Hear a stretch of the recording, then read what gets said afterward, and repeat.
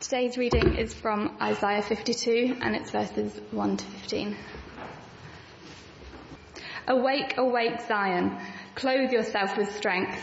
Put on your garments of splendor, Jerusalem, the holy city. The uncircumcised and defiled will not enter you again. Shake off your dust, rise up, sit enthroned, Jerusalem. Free yourself from the chains on your neck, daughter Zion, now a captive. For this is what the Lord says. You were sold for nothing, and without money you will be redeemed. For this is what the sovereign Lord says. At first my people went down to Egypt to live. Lately Assyria has oppressed them. And now, what do I have here, declares the Lord? For my people have been taken away from nothing, and those who rule them mock, declares the Lord. And all day long my name is constantly blasphemed. Therefore my people will know my name. They will know that it is I who foretold it. Yes, it is I. How beautiful on the mountains are the feet of those who bring good news, who proclaim peace, who bring good tidings, who proclaim salvation, who say to Zion, your God reigns. Listen, your watchmen lift up their voices. Together they shout for joy. When the Lord returns to Zion, they will see it with their own eyes. Burst into songs of joy together, you ruins of Jerusalem, for the Lord has comforted his people. He has redeemed Jerusalem. The Lord will lay bare his holy arm in the sight of all nations, and all the ends of the earth will see the salvation of our God. Depart, depart, go out from there. Touch no unclean thing. Come out from it and be pure, you who carry the articles of the Lord's house. But you will not leave in haste or go in flight, for the Lord will go before you. The God of Israel will be your rear guard. See, my servant will act wisely. He will be raised and lifted up and highly exalted. Just as there were many who appalled him, his appearance was so disfigured beyond that of any human being, and his form marred beyond any human likeness. So he will sprinkle many nations, and kings will shut their mouths because of him. For what they were not told, they will see, and what they have not heard, they will understand. Thank you, Amy. Let's keep that passage open. Should we pray as we look at this passage together? Heavenly Father, I pray that by your Spirit you would show us how these words help us to prepare for Christmas. Amen. Great. Well, today, Christmas morning and on Sunday the 30th, we're going to be doing a little three-part series in Isaiah chapter 52 and 53, very well-known chapters in the book of Isaiah. Today is talking about the promise of God's King, because we're looking forward, aren't we, to Christmas morning. Christmas morning, Wellesley will be looking at the arrival of God's King, a great celebration. And then on the 30th, John Billett will be talking about the work of the King. So that's where we're going to be going over the next 3 times we gather here. But I'd like to begin this morning with an illustration. The thing about this illustration is I don't yet know what it's going to be, because you're going to come up with it. But there's a criteria for those who want to help me with it. You need to tell me something that invokes passion in you, that stirs your heart, that moves you. That's the first criteria. Second criteria, associated with that, you need to come up with a message you want to convey. And the third thing is you need to tell me what the audience is that you want to hear this message, okay? So that's the 3 criteria. I'm going to ask a few of you in a minute to volunteer. So just to help you, here's the first one. This is a silly one, but just to help you understand. What am I passionate about? What moves me? Answer, McDonald's. What's the message I want to convey? Don't eat it, it's not food. And who do I want to hear this message? The whole world, okay? So while I just stick up this illustration on the wall here, I'd love to hear from a couple of people. You can shout out and then I can repeat it. I've got here a blank board. Is someone going to volunteer and please tell me something that invokes passion in you? Anyone prepared to tell us? Are we the most unpassionate group of people we've ever seen? Come on, someone's got to be passionate here. Plastic waste. Say what? Plastic waste. Plastic waste, fantastic. So plastic waste invokes a passion in Peter. Plastic waste, good. What do you want to say about plastic waste? Reduce it. Good. Decrease it. And who do you want to hear this message? Whole world. Oh, whole world. Okay. Good. There's something that stirs Peter's passions. He wants us to reduce it. He wants the whole world to hear it. Let's have a couple more. Something you're passionate about. Got another board here. Vera. Nature. Vera's passionate about nature. What do you want to tell us about nature? Look up, because it's beautiful. So we've got to look down and look up. We'll reduce it. Look up. It's beautiful. Who do you want to know that? Those who fear down. Who? Those who fear down. Who are down. Those who are down. Good. Fantastic. You're passionate that actually nature can speak to us when we're downcast and can encourage us, lift our spirits, to show us as a creator. I'm running out of wall space here. There we go.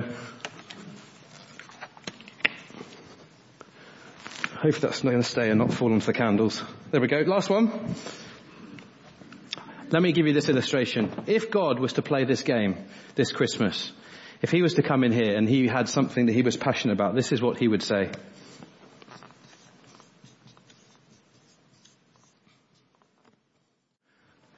What is God passionate about? He's passionate about people. And what does he want to say to every person he's made? He wants to say, I love you. And who does he want to hear that message? Well, absolutely everybody. And Isaiah 52, the verses that Amy read to us earlier, are really teaching us what's on the screen there and what I've just written up. It's a passage that really is speaking to God's people. It's speaking to us today, 2 days before Christmas, and it's wanting to shake us, as we've just sung. It's shouting out to us, wake up, wake up. God wants to say to you, to me, to every person who's not here this morning, you are infinitely precious to me, and I'm coming to rescue you. So the context of Isaiah 52 and 53, which we're going to be looking at over the next 3 times we gather here, they come in a wider portion of Isaiah, chapter 49 through to chapter 55. And the context here is exile. There's a kind of mystery going on in these chapters because the writer Isaiah gives a message from God to his people.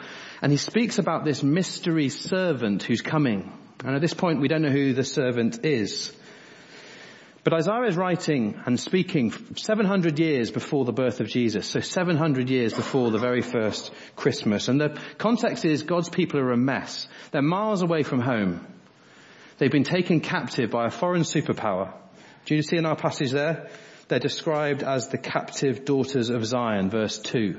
That's just describing God's people who have been captured and are not in God's city. Verse 4, notice Assyria, it's a foreign superpower that have captured God's people. They've taken them off into exile. Verse 4, Assyria has exiled them. And why has all this happened? Have a look at the second half of verse 5. All day long my name is blasphemed. No doubt blasphemed amongst the foreign rulers who have taken them captive, but also blasphemed amongst God's own people, which is why they've been exiled in the first place. So here's God's people. They're in physical slavery, but that's really just a symptom of the fact that they're in spiritual slavery. They're physically enslaved because their hearts have been sold out to other gods. And it's in that context that God wants to speak through this prophet, this spokesperson called Isaiah. And he says, wake up. Wake up. You're infinitely precious to me and I'm coming to rescue you. If you were brave enough to go down to Waitrose today, and even braver perhaps to go down tomorrow, do you get a sense that the people rushing into Waitrose to do their thing would even have half a thought about this? Wake up. You're infinitely precious to me and I'm coming to rescue you. Busy in Waitrose, getting ready for, guess what, Christmas in 2 days. How many people who are busy getting ready for Christmas in 2 days are thinking about this? But then notice verse 7, there's an amazing gear shift. How beautiful on the mountains are the feet of those who bring good news, who proclaim peace, who bring good tidings, who proclaim salvation. It's a word that means rescue. who say to Zion, again a reference to Jerusalem, the people of God, your God reigns. How beautiful are the feet of people who come and say, your God reigns. This here is a little picture of the gospel. If you're familiar with Mark chapter 1 verse 1, it says this is the beginning of the gospel about Jesus Christ, the Son of God. Gospel means good news. But there were lots of good news going around at the time. And there would have been good news, gospels going around in the time of Isaiah. See, a gospel is just a message that is proclaimed. And there would have been all sorts of gospels coming back to God's people all the time throughout history. A gospel would be a great message of a triumph. Maybe God's people's king has gone out into battle and there's been a great victory over a foreign superpower. And they come back and they herald a gospel. Good news. The foreign king has been destroyed. It'd be a bit like if you're a businessman or a businesswoman and you went out and there was a great business acquisition and you sat down with another company and you gave them a price for buying them out and they agreed and signed on the dotted line. You come back to your company and you say, good news, we've bought this other company. There's lots of gospels going around, and here we read of another gospel, but this gospel isn't business acquisition. This gospel is your God reigns. And the gospel is speaking of a coming servant figure. And this great message is proclaimed to God's people whose heads are hung low, who are feeling discouraged, who are miles away from the city, which is God's city. God is very distant. They're under his judgment. They're feeling utterly helpless and hopeless. But notice what we read in verse 8. Here we hear a message. Listen. It's the same idea of wake up. Listen. Your watchmen lift up their voices. Together they shout for joy. When the Lord returns to Zion, they will see it with their own eyes. Here, Isaiah is looking back to Jerusalem, to God's people. And he's saying, guess what's happening in Jerusalem right now? Your watchmen lift up their eyes. What are watchmen for? Watchmen would stand on the outpost of the city. And what are they watching for? They're watching for an enemy, and they're watching for when the returning king comes back triumphant. But the watchmen in Jerusalem are not looking out for an enemy anymore, because the enemy's come, destroyed Jerusalem. It's been razed to the ground. And are the watchmen there looking out for God's king to come back? Well, in the back of their mind, they've been told that God's king's coming back, but they're pretty discouraged, pretty despondent. The watchmen are probably just sitting on their backsides, not really watching for anything. But what does Isaiah do? He says to the God's people who are discouraged, just look, because back in Jerusalem, your watchmen will lift up their voices. They will shout for joy. They will see the Lord who will return to them.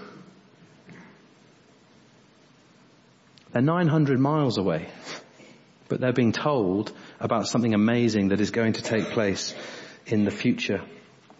And the beginning of this rescue happened in 538 BC. This pleasant looking chap is Cyrus. He's the king of Persia. That was the great superpower that took over from the Assyrians and the Babylonians. And this guy said to God's people who were in a foreign land, 900 miles away from home, you can go back to Jerusalem now. And if you think I'm making that up, go down to the British Museum and you'll see there the Cyrus cylinder. And inscribed on this Cyrus cylinder is an inscription of that edict from this king saying to God's people, you can go back home now. You can go and see it with your own eyes.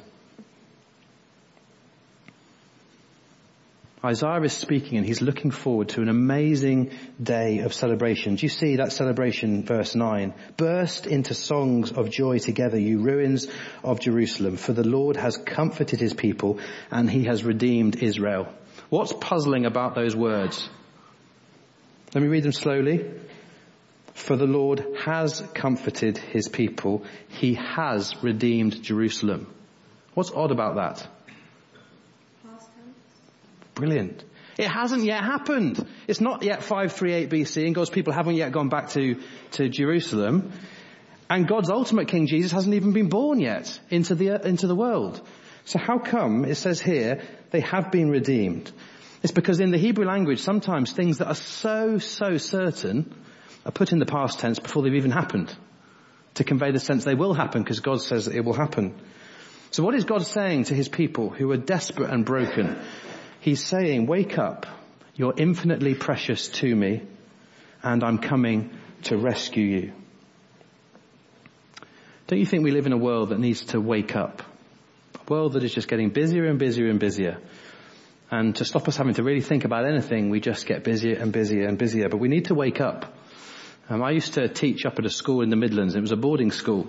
And if you were on duty in the morning, you had 50 boys in this big house that you had to wake up.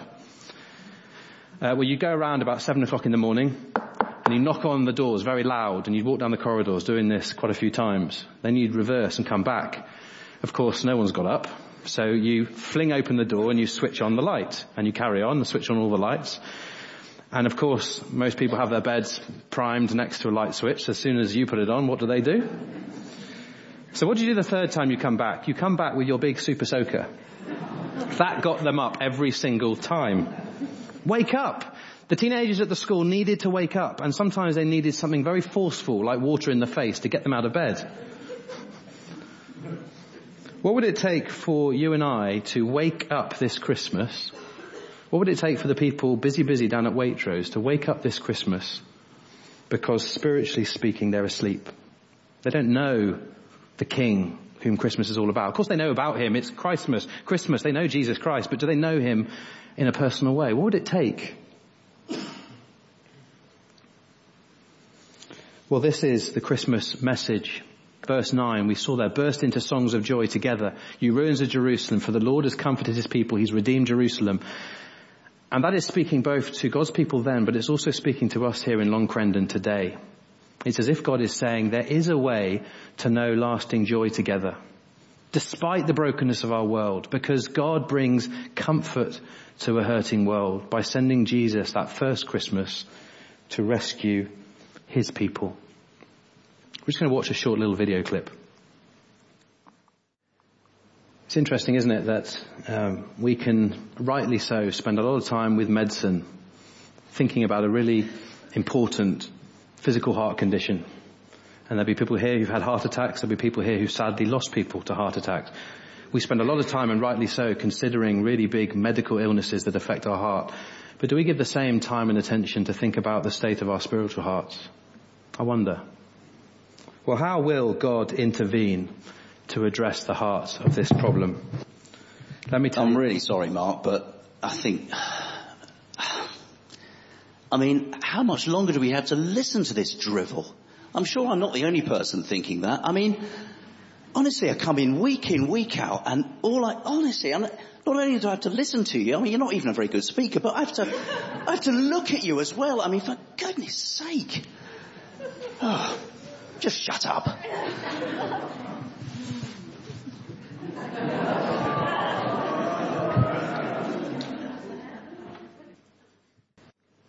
See, when John insults me because I'm proud, I just want to respond with emotion. I want to roll up my sleeves. I want to go over there. I want to punch him on the nose because he's saying stuff about me I don't like.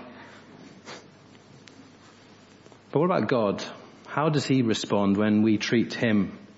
Not by necessarily insulting him verbally like that, but insulting him in the way that we just ignore him. We go about life our own way. Well, notice what the passage says. Verse 10. How does God intervene to address the heart of the problem? We read that he rolls up his sleeves to get dirty. See, God is not a God who folds his arms in indifference when we ignore him. And I'm not the sort of guy who would fold my hands in indifference when someone stands up and insults me. You want to roll up your sleeves, you want to respond. Amazingly, God didn't just fold his hands with indifference when his people are off in exile. Oh, well, I've given them chance after chance. You can read about it in the Bible. I've just given up on them. Never mind. And he doesn't do this with you and me either. Even if we persist in ignoring him, he never folds his arms like this with indifference because he doesn't care. Instead, what do we read? Verse 10, the Lord will lay bare his holy arm in the sight of all the nations, and all the ends of the earth will see the salvation of our God. That little phrase there, the Lord will lay bare his holy arm, is really a display of his saving power. It could literally be translated, he will roll up his sleeves. That's what God promises to do. He promises to roll up his spiritual sleeves to actually respond to a world that just ignores him. But interestingly, it's not in a fit of rage, like it could have been if I'd gone over and punched John Lilly on the nose because he insulted me. It's not an emotional response. It's a response that's very measured. It's a response that's a function of his justice. a function of his love. God never folds his arms in indifference. Don't care. If you want to ignore me, fine. He rolls up his sleeves and he says, I'm going to do something about it. Because, what am I passionate about? It's there on the wall. People. What do I want to say to people? I love you. And who do I want to hear that message? Absolutely everybody. How does God intervene with the problem? Well, first of all, he rolls up his sleeves. Secondly, he calls out to the people he loves. You see there, verse 11, depart, depart. It's what are called imperatives. They're commands. That comes with a force. Depart, go out from there. Touch no unclean thing. He's saying to God's people, don't associate anymore with the godless world that ignores me. Don't live in sin anymore. Instead, come out from it and be pure, you who carry the articles of the Lord's house. He's saying, leave behind your broken lives. Leave behind the spiritual adultery of your heart that just ignores God, that does things your own way, and come back to the God who loves you. What God is saying is, wake up. You're infinitely precious to me, and I've come to rescue you. So here's a question for you to consider. If you're a Christian and you know and love the Lord Jesus and could speak of him like the 3 young people did earlier in the service, I wonder, how urgent is your witness this Christmas? Are you a passionate person? Passion can display in 2 ways. There can be the kind of passion perhaps of youth, and some are like that. There can also be the passion of quiet prayer in a home that nobody sees, but it's consistent and it's faithful. Sometimes it's a bit of both. But as you wake tomorrow morning on Christmas Eve, how you choose to spend the day, with all the fun I hope you have and all the preparations that need to be done, how you spend tomorrow will tell you what you're most passionate about in life. It just will. And if our lives here in the church are just like everybody else's lives and we're all rushing to Waitrose and that's the focus of our day, it tells us what we're most passionate about. Christmas dinner. I love Christmas dinner, but I'm not passionate about it like I'm passionate about Jesus. And for someone, if you're here and you don't yet know Jesus, if you don't know that God really loves you and you haven't ever responded to that love, maybe this Christmas ask yourself, does that bother you that you've never responded to the most perfect love that exists from the most perfect God who exists? Because not only does God want to roll up his sleeves to get his hands dirty this Christmas, entering into time and space in the person of Jesus, but he also wants to call out to the people he loves, wake up, come back to me.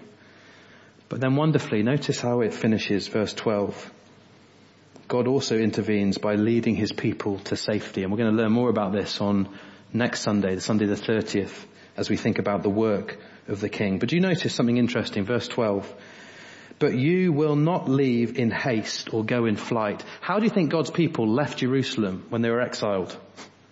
In haste, in flight, because they were grabbed around the neck, they were chained, and they were carted off. There was a siege, there was battle, there was bloodshed. They would have rushed off very quickly and very violently. But notice how God says this time they will come back. For the Lord God will go before you. The God of Israel will be your rear guard. They were rushed off into captivity, but they came back steadily and safe. Why? Because the presence of God who was with them protected them. Well, how exactly did this happen? We're going to return to this, as I said, on Christmas morning and on Sunday the 30th. But we just get a bit of a clue as to how God is going to rescue us from our spiritual adultery, the way that we just live for good things, but ignore the giver of good things. Verse 13, here's the little clue. See, my servant will act wisely. He will be raised and lifted up and highly exalted. That phrase, raised and lifted up, comes 4 times in the book of Isaiah, and every time it's a reference to God himself. Little clue as to who this servant is that Isaiah speaks of. And then we learn a bit more about this servant. Verse 14, just as there were many who were appalled at him, his appearance was so disfigured beyond that of any human being, and his form marred beyond human likeness. Are you beginning to see who this servant-like figure is? I hope so. This is a prophecy about the promised King of God who's coming into the world. But the most amazing thing is this prophecy is spoken 700 years before he even comes. But it's spoken of as if he's already here because it's utterly certain.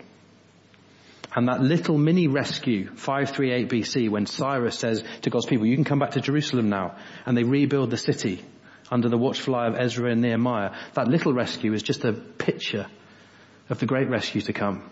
Not coming back to Jerusalem to rebuild that city, but coming back to the living God to rebuild the people of God, his church. And notice what this king will do when he comes, verse 15. He will sprinkle many nations. The kings will shut their mouths because of him. The reference there to sprinkling, I hope you are seeing, is a reference to being forgiven. It's a reference to being restored. Because not only does God say, what am I passionate about? It's people. And what's the message I want to convey? That I love you. And who do I want to hear that? Message of forgiveness, where God says, come to me just as you are, with all your brokenness, with all your weakness, and come to me because I love you. And so as we continue to prepare for Christmas, just look at that figure on the cross. That baby born on Christmas morning who grew up to be a man, and 30 years later this happened to him, crucified. He died a humiliating death. And when you first look at that, perhaps when the world looks at that, maybe it's just a sad story of a great moral teacher who happened to get on the wrong side of the Romans. Pretty sad, kind of bad luck. Quite a few other people were crucified just like him. Or maybe this Christmas isn't about Christ at all. It's just totally insignificant. Who kind of cares what happened all those years ago? And yet, look at the glory of verse 15 as we finish. For what they were not told, they will see. And what they have not heard, they will understand. In the past they couldn't see, and in the past they couldn't hear. But what does God do when his Spirit gets hold of a person's heart? He opens their eyes so they can see who he is. He unblocks their deaf ears so they can hear who he is. And suddenly that baby, born in a manger 2,000 years ago, becomes utterly significant because it changes absolutely everything. In a moment we're going to close our service not by singing but listening to a song sung. And it's a video song, so there are some lyrics and some pictures just to help us to capture it. But I want you to notice in the song a particular line, because as you look at the face of Jesus on the cross, if I zoom in on it, Jesus is looking very carefully. The question for you to think about is, when he was looking, who do you think he was thinking about? Just ponder that as we watch this video to close our service together, and then we'll enjoy some refreshments afterwards. Have a really blessed Christmas.